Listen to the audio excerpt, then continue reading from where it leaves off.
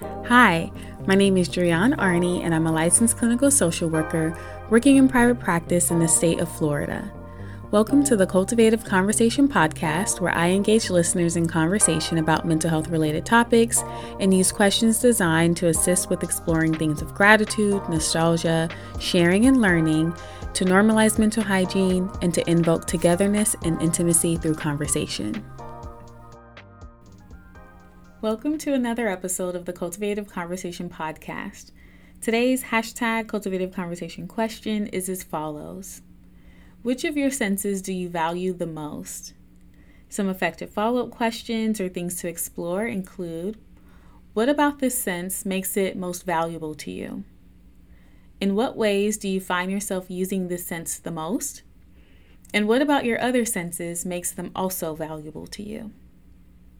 I hope that these questions help with building connection, closeness, and intimacy in a relationship that is important to you. Talk to you again soon.